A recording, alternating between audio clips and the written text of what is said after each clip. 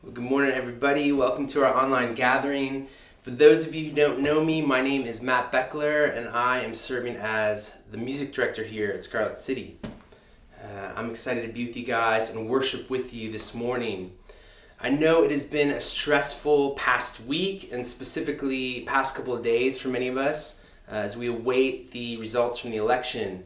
But I want to remind us of some truth. We need to remember actually what unites all of us. We need to be reminded that we are all sinners in need of grace. But we're image bearers. We've been invited into this family through the work of Jesus Christ. So we worship Him, the one true King, this morning. Hear this call to worship out of Psalm 95, verses 6 through 7. It says, "Come, let us bow down and worship. Let us kneel before the Lord our Maker, for He is our God, and we are the people of His pasture, the flock under His care."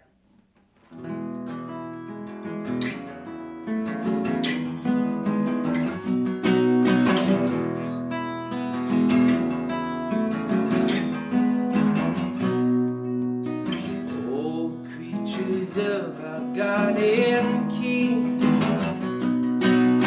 lift up your voice with us, sing. Oh, praise Him, hallelujah. Thou burning sun with golden beam, thou silver moon in softer gleam. Oh, praise Him, oh, praise Him. Hallelujah, hallelujah, hallelujah.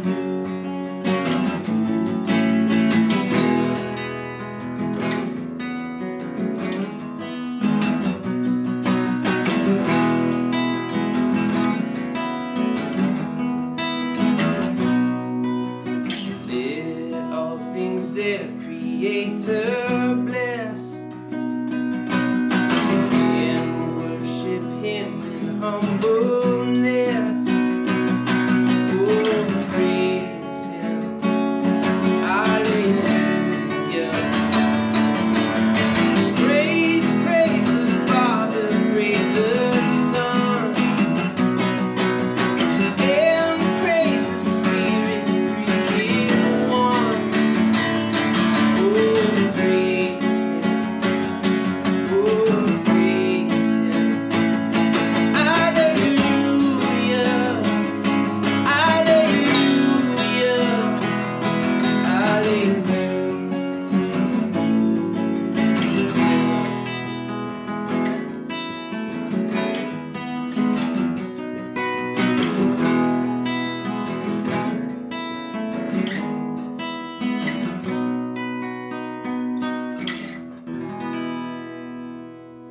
Good morning, church. I'm Elise Walter, and I'll be leading us in prayer and scripture reading this morning. This week, we're going to pray for our nation after this past week's election. So please pray with me.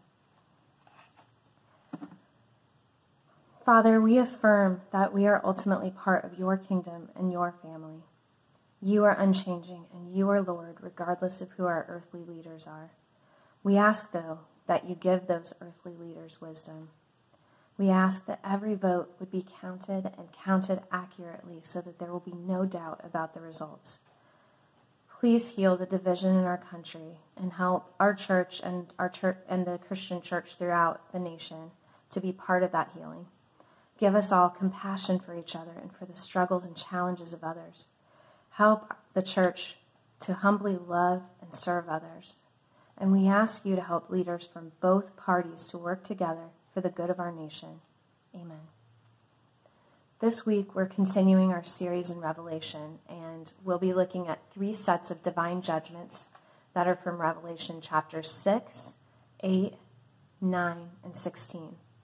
There's a lot of reading this morning, but Revelation was originally intended to be listened to. So I would encourage you to close your eyes and just hear the words and try to imagine the pictures that you're hearing when you talk about. The symbols and illustrations are used to evoke emotions and awaken our imagination to the evils in our world and the justice of God. We'll start with Revelation 6, 1 through 13. I looked on when the Lamb opened one of the 7 seals, and I heard one of the living creatures saying with a thunderous voice, "Come!" So I looked, and here came a white horse. The one who rode it had a bow, and he was given a crown, and as a conqueror he rode out to conquer. Then when the Lamb opened the 2nd seal, I heard a 2nd living creature saying, "Come!" And another horse, fiery red, came out, and the one who rode it was granted permission to take peace from the earth, so that people would butcher one another, and he was given a huge sword. Then when the Lamb opened the 3rd seal, I heard the 3rd living creature saying, "Come!" So I looked, and here came a black horse. The one who rode it had a balance scale in his hand. Then I heard something like a voice from among the 4 living creatures saying, "A quart of wheat will cost a day's pay, and 3 quarts of barley will cost a day's pay. But do not damage the olive oil and the wine." Then when the Lamb opened the 4th seal, I heard the voice of the 4th living creature saying, "Come." So I looked, and here came a pale green horse. The name of the one who rode it was Death, and Hades followed right behind. They were given authority over a 4th of the earth, to kill its population with the sword, famine, and disease, and by the wild animals of the earth. Now when the Lamb opened the 5th seal, I saw under the altar the souls of those who had been violently killed because of the word of God and because of the testimony they had given. They cried out with a loud voice, "How long, sovereign master, holy and true, before you judge those who live on the earth and avenge our blood?" Each of them was given a long white robe, and they were told to rest for a little longer until the full number was reached of both their fellow servants and their brothers who were going to be killed just as they had been. Then I looked when the Lamb opened the 6th seal, and a huge earthquake took place, and the sun became black as sackcloth made of hair, and the full moon became blood red, and the stars in the sky fell to the earth like a fig dropping its unripe figs when shaken by a fierce wind. Revelation 8, 6 through 9. Now the 7 angels holding the 7 trumpets prepared to blow them. The first angel blew his trumpet, and there was hail and fire mixed with blood, and it was thrown at the earth so that a 3rd of the earth was burned up, and a 3rd of the trees were burned up, and all the green grass was burned up. Then the 2nd angel blew his trumpet, and something like a great mountain of burning fire was thrown into the sea. A 3rd of the sea became blood, and a 3rd of the creatures living in the sea died, and a 3rd of the ships were completely destroyed. Then the 3rd angel blew his trumpet, and a huge star burning like a torch fell from the sky. It landed on a 3rd of the rivers and on the springs of water. Now the name of the star is Wormwood. So a 3rd of the waters became wormwood, and many people died from these waters because they became poisoned. Then the 4th angel blew his trumpet, and a 3rd of the sun was struck, and a 3rd of the moon, and a 3rd of the stars, so that a 3rd of them were darkened. And there was no light for a 3rd of the day, and for a 3rd of the night likewise. Then I looked, and I heard an eagle flying directly overhead, proclaiming with a loud voice, "Woe! Woe! Woe to those who live on the earth, because of the remaining sounds of the trumpets of the 3 angels who are about to blow them." Then the 5th angel blew his trumpet, and I saw a star that had fallen from the sky to the earth, and he was given the key to the shaft of the abyss. He opened the shaft of the abyss, and smoke rose out of it like smoke from a giant furnace. The sun and the air were darkened, and it was smoke from the shaft. Then out of the smoke came locusts onto the earth, and they were given power like that of the scorpions of the earth. They were told not to damage the grass or any green plant or tree, but only those people who did not have the seal of God on their forehead. The locusts were not given permission to kill them, but only to torture them for 5 months, and their torture was like that of a scorpion when it stings a person. In those days people will seek death, but will not be able to find it. They will long to die, but death will flee from them. Revelation 9:20. The rest of humanity, who had not been killed by these plagues, did not repent of the work of their hands. So they did not stop worshiping demons and idols made of gold, silver, bronze, wood, and stone, idols that cannot see or hear or walk about. Revelation 6, 1 through 16, 1 through 12. Then I heard a loud voice from the temple declaring to the 7 angels, "Go and pour out on the earth the 7 bowls containing God's wrath." So the first angel went and poured out his bowl. Then ugly and painful sores appeared on the people who had the mark of the beast and who worshipped his image. Next, the second angel poured out his bowl on the sea, and it turned into blood, like that of a corpse, and every living creature that was in the sea died. Then the third angel poured out his bowl on the rivers and the springs of water, and they turned into blood. Now I heard the angels of the waters saying, "You are just, the one who is and who was, the Holy One, because you have passed these judgments, because they poured out the blood of your saints and prophets, so you have given them blood to drink. They got what they deserved." Then I heard the altar reply, "Yes, Lord God, the all-powerful, your judgments are true and just." Then the fourth angel poured out his bowl on the sun, and it was permitted to scorch people with fire. Thus people were scorched by the terrible heat. Yet they blasphemed the name of God, who has ruling authority over these plagues, and they would not repent and give him glory. Then the fifth angel poured out his bowl on the throne of the beast, so that darkness covered his kingdom, and the people began to bite their tongues because of their pain. They blasphemed the God of heaven because of their sufferings and because of their sores, but nevertheless they still refused to repent of their deeds. Then the sixth angel poured out his bowl on the great river Euphrates and dried up its water to prepare the way for the kings from the east. Revelation 16:16 through 19. Now the spirits gathered the kings and their armies to the place that is called Armageddon in Hebrew. Finally, the seventh angel poured out his bowl into the air, and a loud voice came out of the temple from the throne, saying, "It is done." Then there were flashes of lightning, roaring, and crashes of thunder, and there was a tremendous earthquake, an earthquake unequaled since humanity has been on the earth. So tremendous was that earthquake. The great city was split into 3 parts, and the cities of the nations collapsed.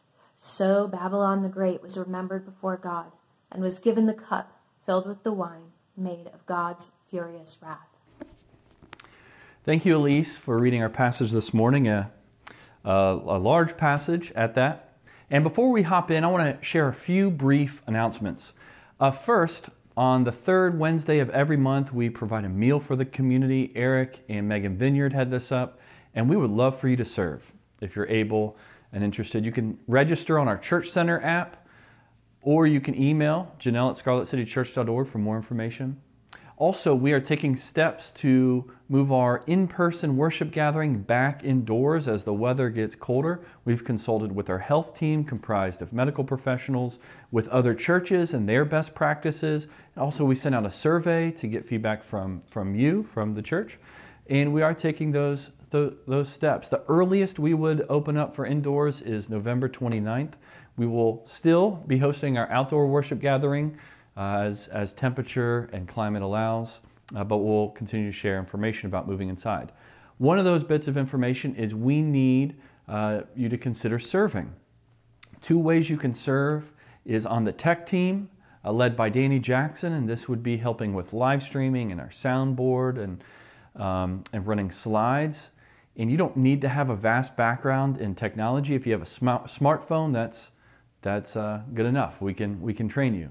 And also on our hospitality team to help ensure we practice social distancing, wearing masks, and then cleaning, wiping down all of the major touch points before and after each worship gathering. So please, if you're considering coming to the in-person worship gathering, consider serving. You can find out more information and sign up by emailing Janelle at scarletcitychurch.org. Well, this morning we are continuing our series through the book of Revelation, and we encounter a large passage this morning, and we're reminded that Revelation is a book about the unveiling. It comes from the Greek term apocalypsis, which means to reveal, to unveil. It's saying all is not as it seems. A pastor named John is writing to a collection of churches in modern-day Western Turkey who are experiencing incredible persecution under Emperor Domitian toward the end of the 1st century. And amidst this widespread persecution, many are asking, where is Jesus? Is he reigning? Is he in control? And last week, Pastor Jacob preached from Revelation chapters 4 and 5. And there's this incredible vision of the throne room of God, depicting God's place, the dimension of God and His reign and His rule. And there's this beautiful picture, and it really gets to the center of what Revelation is about, the center of the message of Revelation. In chapter 5, verse 5, it says that the one on the throne, he was holding the scroll, and there were 7 seals on the scroll, and this scroll depicted, it harkens back to Daniel chapter 12 and the judgment of God. But no one seemed to be able to open the scroll to break the seals. And so John begins to weep. You know, God's people, they're wanting God to bring deliverance and liberation. So he weeps. But then it says this in chapter 5, verse 5. Then one of the elders said to me, "Stop weeping. Look, the Lion of the tribe of Judah, the Root of David, has conquered. Thus he can open the scroll and its 7 seals." They're saying, listen, the promised Messiah, the true King of Israel and the world, he is on the throne and he can open the seals. But then look at this. Then I saw standing in the middle of the throne and of the 4 living creatures and in the middle of the elders a lamb that appeared to have been killed. John hears. He hears the message. There is the Lion, the conquering one, the powerful one, the Messiah. He can bring liberation. But when he turns and sees, what does he see? The Lamb. Friends, this image encompasses the whole message of the Bible.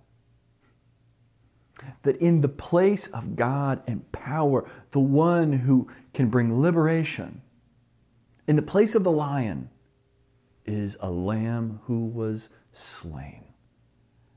This is the beautiful message of the gospel, the beautiful message of the kingdom of God that is counter all human kingdoms.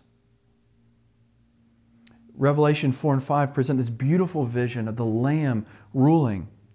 But then that leads us now into chapters 6 through 19 or 20, depending how one interprets chapter 20. And chapters 6 through 19 are some of the most misunderstood and challenging passages in all the Bible.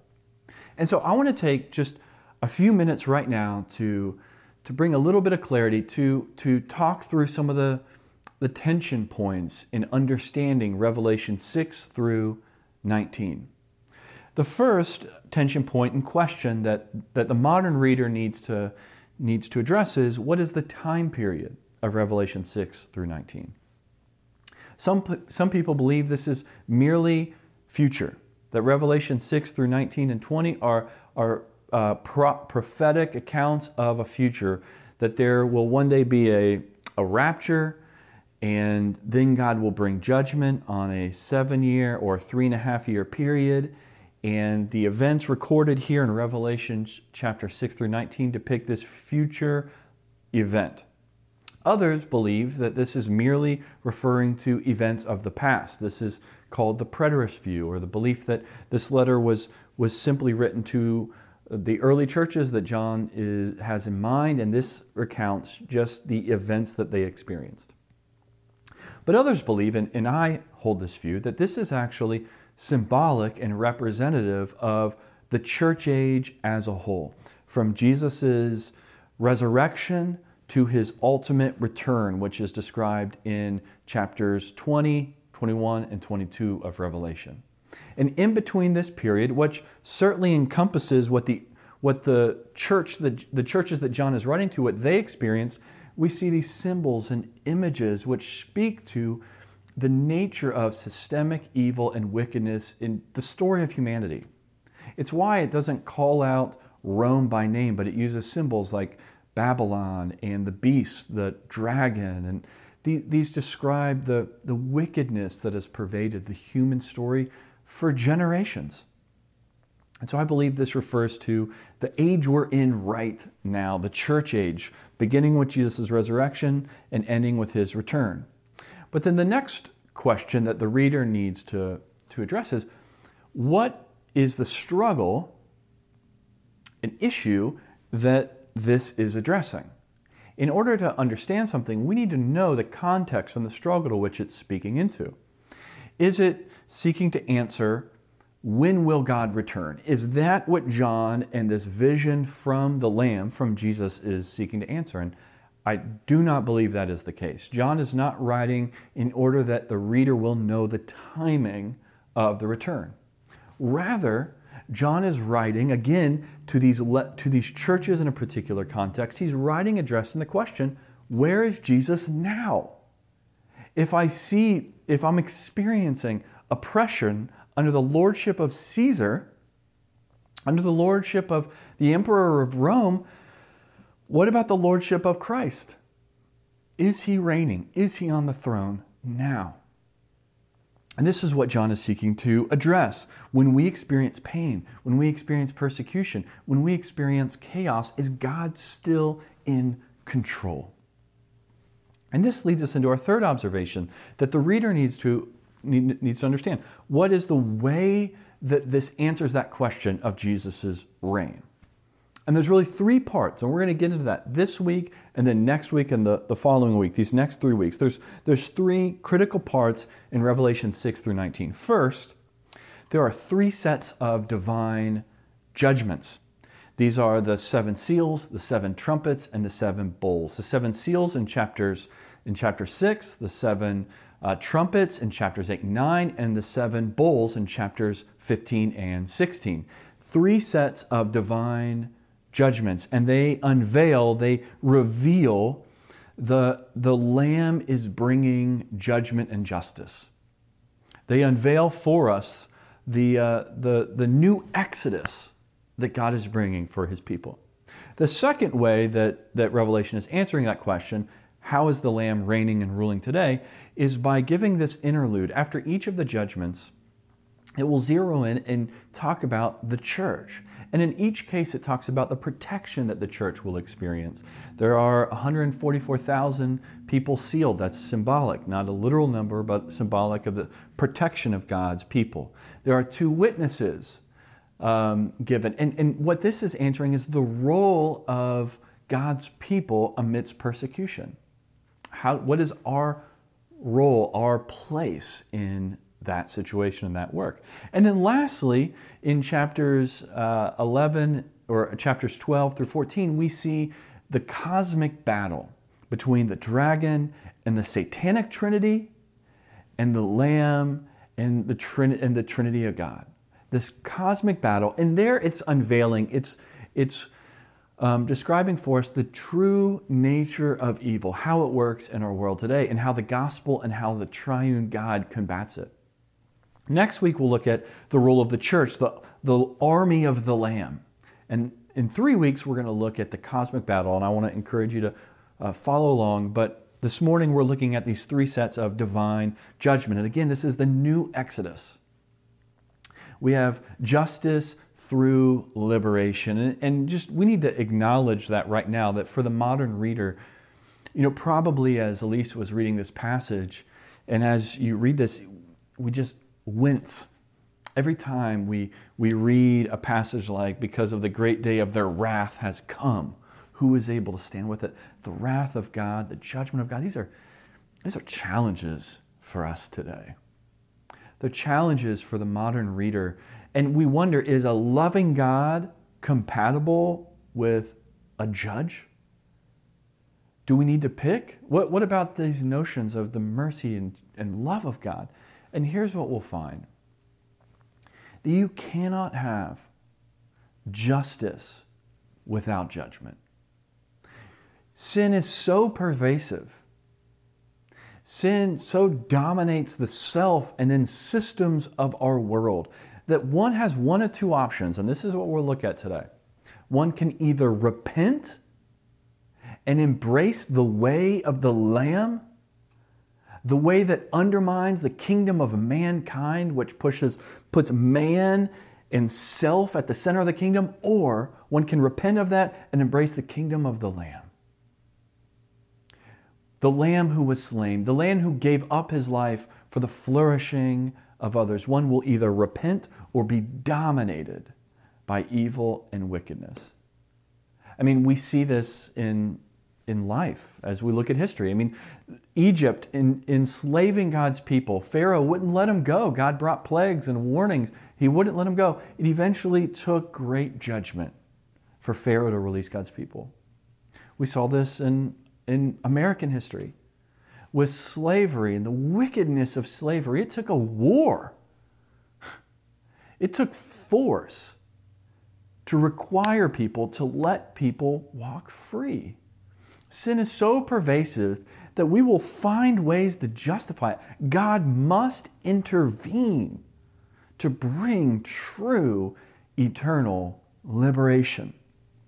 That's the big idea for our passage this morning, how judgment is required for justice. Now, as we zero in at these three sets of divine judgments, another question we need to ask, are these linear? In fact, do they happen? Is it it begins with the seal judgments and then trumpets and then bowls? My understanding and the understanding of many is actually these are three sets of judgments, each describing the nature of evil and wickedness in the world from a different angle. The seal judgments look at judgment and evil and wickedness through the lens of the church, through the lens of the persecuted church, the ones needing deliverance. In chapters 8 and 9, the trumpet judgments, these are a warning, a call to repentance. This is the angle of the persecutor. It's God's warning to the world. And then chapters 15 and 16, the bowl judgments, this is judgment through the lens of God. And so let's look at these three sets of divine judgment and how they teach us that God's judgment leads to justice. First, let's look at the seal judgments. And what we see here, again, this is through the angle of the persecuted church, what we see here is that God exposes the full scope of sin. How does God's judgment lead to justice? God calls out sin. He exposes the full scope of it. In Revelation chapter 6, verse 1, it reads, I looked on when the Lamb opened one of the seven seals. Now, the scroll represents, again, as I mentioned, this is from Daniel 12, it represents God's judgment. And the seals was wax put over a scroll, and only the one who had authority to unveil the scroll, to open the scroll, could in fact open it. And this speaks to the authority of the Lamb to bring God's deliverance, to bring God's judgment.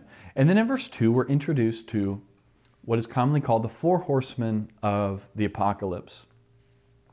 In verse 2 it says, and so I looked, and here came a white horse. The one who rode on it had a bow, and he was given a crown, and as a conqueror he rode to conquer. The white horse symbolizes human rule. That when you place mankind at the center of the kingdom, he will conquer others. He may claim to bring peace, right?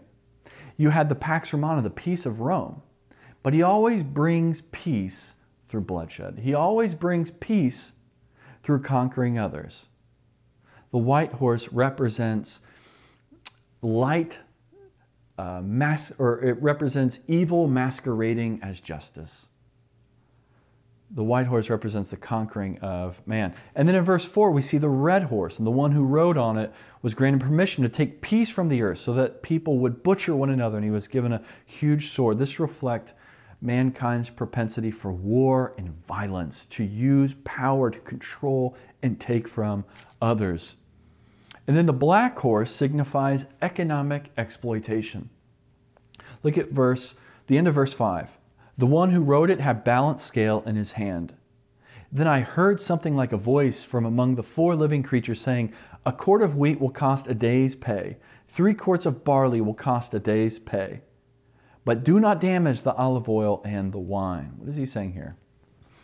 The poor will be unable to afford daily expenses, food. But the rich, they will be overflowing with olive oil and wine. This refers to the economic exploitation under the kingdom of man. And the pale green horse represents death itself. And so here we have the four horsemen of the apocalypse. This reflects human systems, human rule, human power. You have evil masquerading as light riding on a white horse. You have war and violence. You have economic exploitation, and it ultimately leads to death. In other words, just another day in the story of humanity. But God, what he does here is he brings it to light. He allows the evil to ride out into the light. In order to experience healing, in order to ever address a problem, you need to bring the real root of the problem into the light. You need to be able to name it if you're going to address it. If you visit your doctor, if you've been experiencing this chronic fatigue and tiredness, and you go to the doctor and you say, "Hey, doc," I don't know if anyone calls their doctor doc, but a doctor, you're feeling tired, fatigued. If he or she says to you, "Well, have you tried drinking caffeine?" Or you drink coffee, if you tried Red Bulls. If that's their response to you saying you feel fatigued, then you might need a different physician. Because any good doctor is going to ask questions. They're going to want to, they know that fatigue is merely a symptom of an underlying issue. They'll want to know, is this stress related? Does this have to do with your diet and nutrition? Is it a lack of sleep? Is there a chemical imbalance? They're going to want to know. They're going to want to bring to light the problem in order to have a real, lasting solution. God is bringing to light. He's calling evil for what it is. But then also, he's, any doctor who responds to your pain and says, this is just all in your head. Being tired, not so bad. Just deal with it. Don't worry about it. It's all in your head. No big deal. Anytime someone minimizes a struggle or pain, that is not helpful.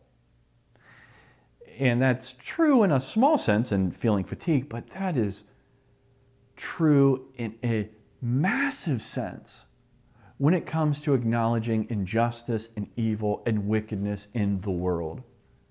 For the church or God's people to ever minimize violence and its effect, for God's people to ever minimize economic exploitation, we have right here in the Bible God calling sin for what it is. God brings the problem into the light, and he calls injustice, he calls it out. And whenever you're experiencing pain and persecution, this in and of itself is a gift. When people turn their blind eye or say no big deal, or that's just the way the world works, that might be the way the world works, but that's not the way the world was designed to be by the Creator and one who made it. God brings liberation by exposing the full scope of sin. But then also, and now turning to the trumpet judgment, God mercifully warns of coming judgment. We have the 7 trumpet judgments in chapters 8 and 9. Now, in what sense is this a warning and merciful? First, the first 5 trumpets, they hearken back to the plagues of Egypt recorded in the Exodus. You have the trumpets bringing hail, the sea turns to blood, poisoned water, darkness, locusts that are described as demons released from the abyss. This harkens back to the Exodus story. And the plagues in Exodus, they were warnings. They were opportunities for Pharaoh to repent and to release God's people.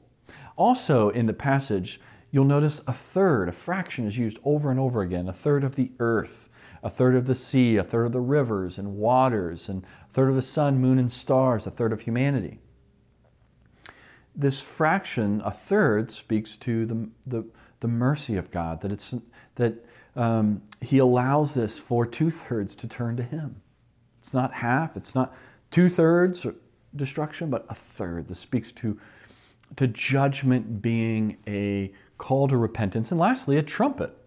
A trumpet was a warning device to signal incoming violence or war, in this case, incoming judgment. You know, when there's every Wednesday at noon, we hear the trumpet of the tornado warning system being practiced.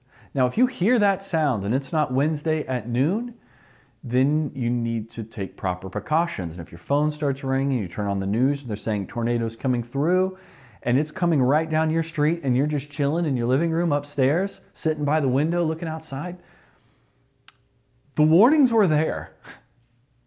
You chose not to heed those signs. And this is one of the messages that is saying here, that God, He's warning humanity. The very presence of evil and injustice, the very fact that we can look at it and see that as wrong, is a warning that one day the judge will make things right.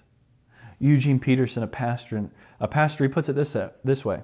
He said, "We do everything we can to make light of judgment. We use every stratagem we can find to avoid dealing with the consequences of sin. But God will not let us off. He will not indulge our inattention. He will take us seriously. However practiced we become at tuning out sounds that we do not want to hear, including the sound of God's displeasure at sin, God finds new ways to penetrate our defensive deafness." God is sounding the trumpet that judgment is coming. But humanity, they don't repent. In chapter 9, verse 20, the rest of humanity, they did not repent of the works of their hands. Now, before we move on, we need to ask, who's the trumpet for? Who is this for? And here's the thing. It's for all of us. Again, remember a few weeks ago when we looked at the specific messages to each of the churches, Jesus was calling them to repent. Repentance is for everybody. Repentance is for anyone who ever has the temptation to sin. Anyone who ever has a horseman of the apocalypse, a little mini horseman inside their own soul. Anyone who ever wants to have evil masquerade as light. Anyone who ever is prone to just getting angry and wanting their way. Anyone who has a temptation to exploit others. I don't know about you, but I know for me, there are certainly those moments and those temptations. And again, as I mentioned before, we have one or two decisions. Either we can repent and we can embrace the Lamb and the forgiveness and justification that He can bring, or we place ourselves on the judgment seat. We take judgment in our hands. And so the call to repentance is for us all. Again, God is bringing justice through judgment, and one of the ways He does this is by offering the invitation to repent.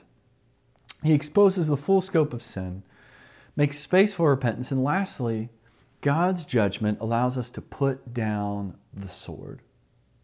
Looking at the bowl judgments, you know, numbers are symbolic for all three sets of divine judgments. In the seal judgments, the number 4 was representative of the four ends of the earth, the cosmic nature of this judgment.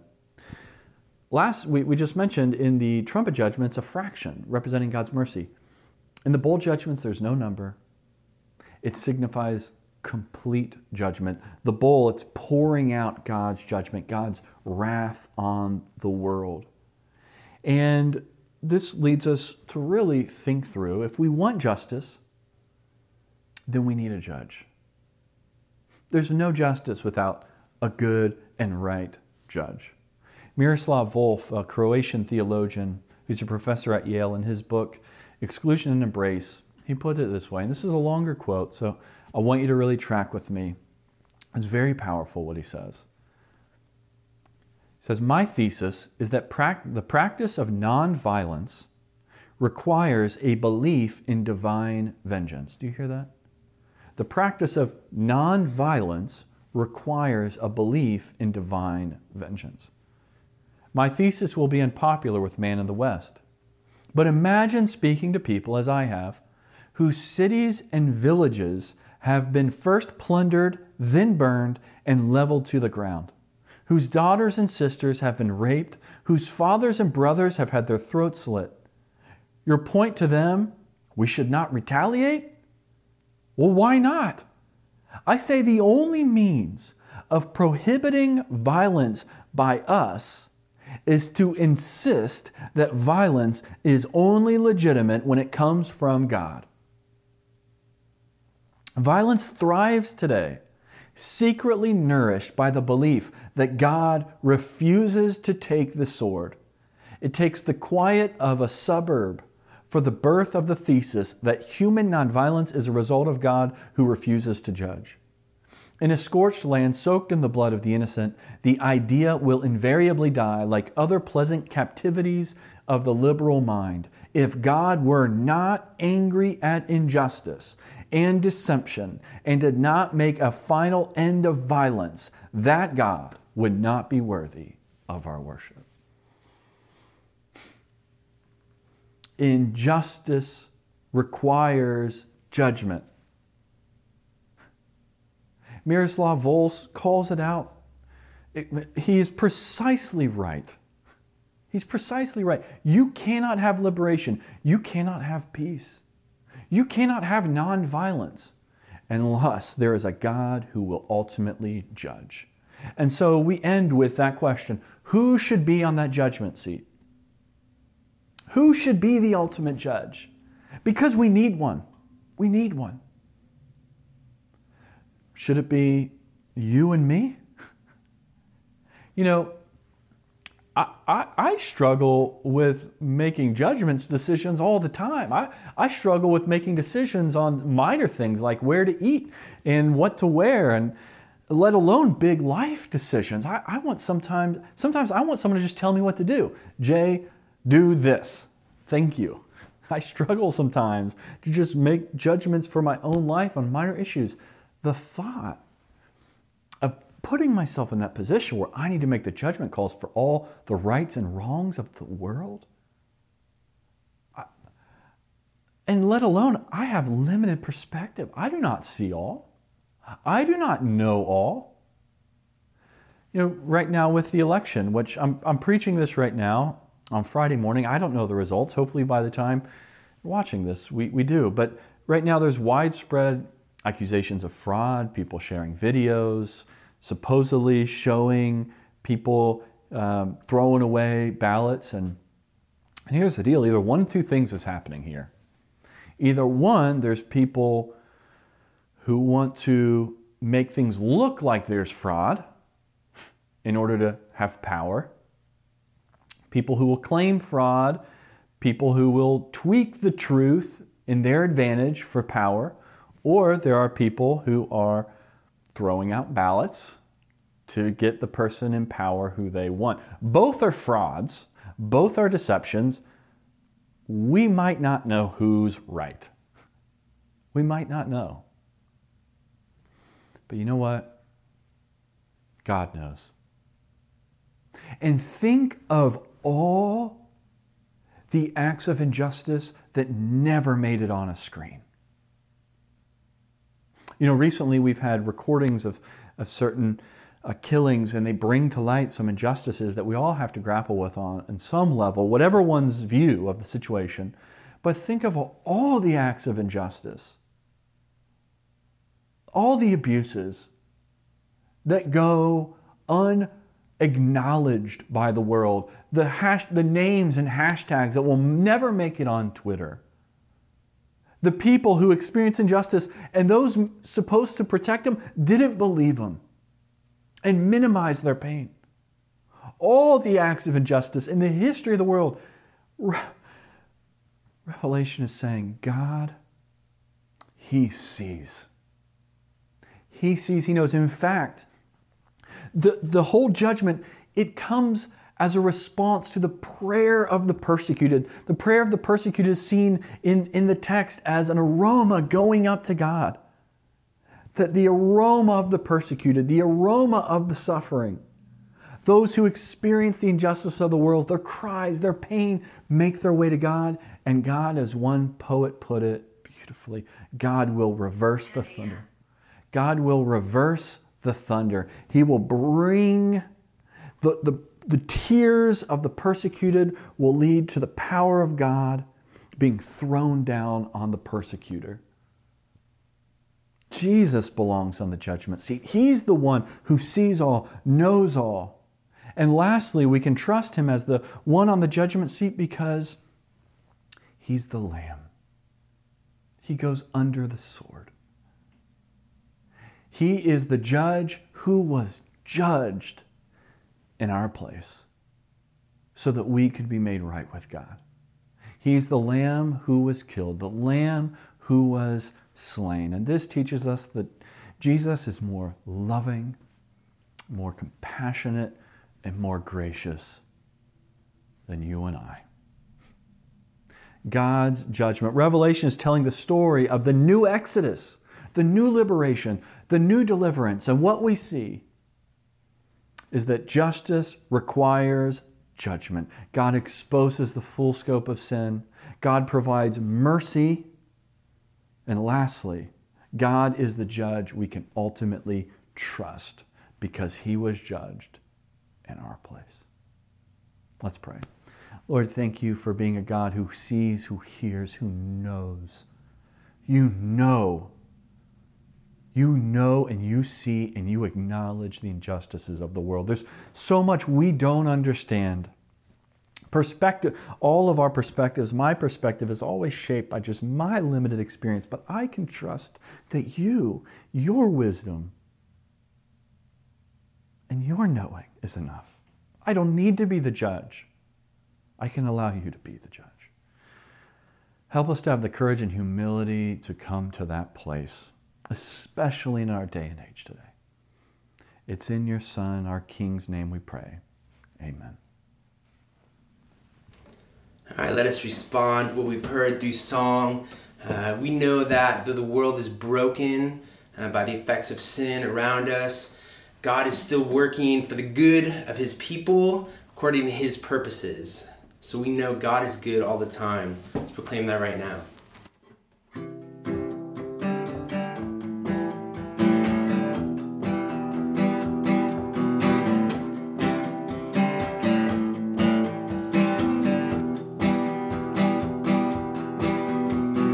Even when it seems the answer's no, promises of God all find their yes. In Christ who worked the Father's will below, and all who run to Him will find their rest. Even when He seems to hide His face, darkness seems to be our only friend. Look to Christ who suffered in our place. One day all our suffering would end. God is good all of the time, all of the time. God is good. God is good all of the time. God is good.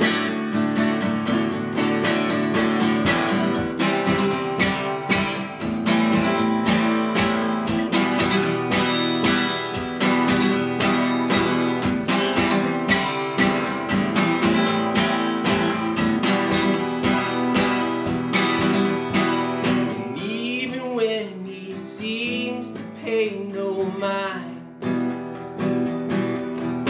have a guarantee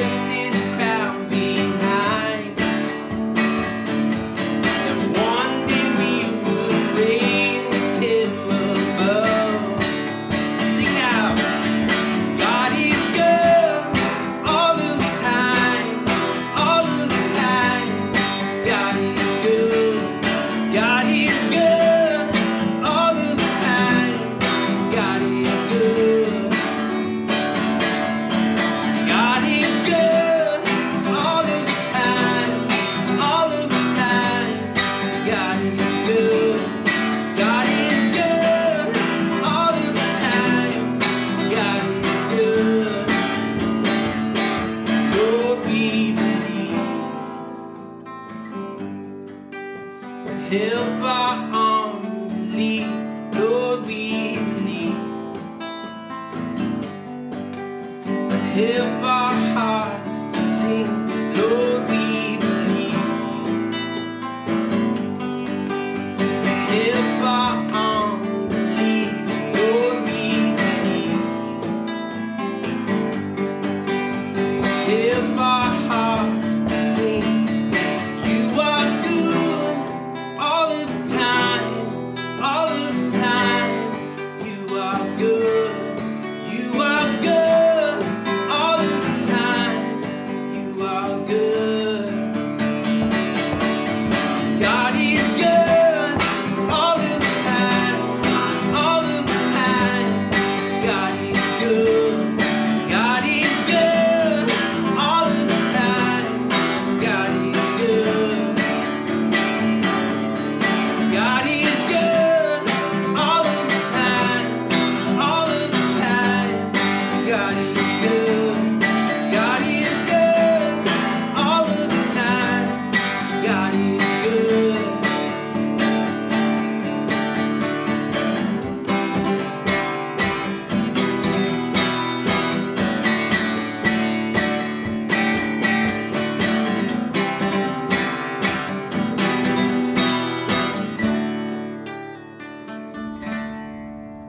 Friends, my name is Jacob Beach, and I'm one of the pastors on staff here at Scarlet City Church. And let me be the last one to encourage you as you go from here this morning. From 2 Corinthians 13:14 in the NIV. May the grace of the Lord Jesus Christ and the love of God and the fellowship of the Holy Spirit be with you all. Thank you. Go in peace.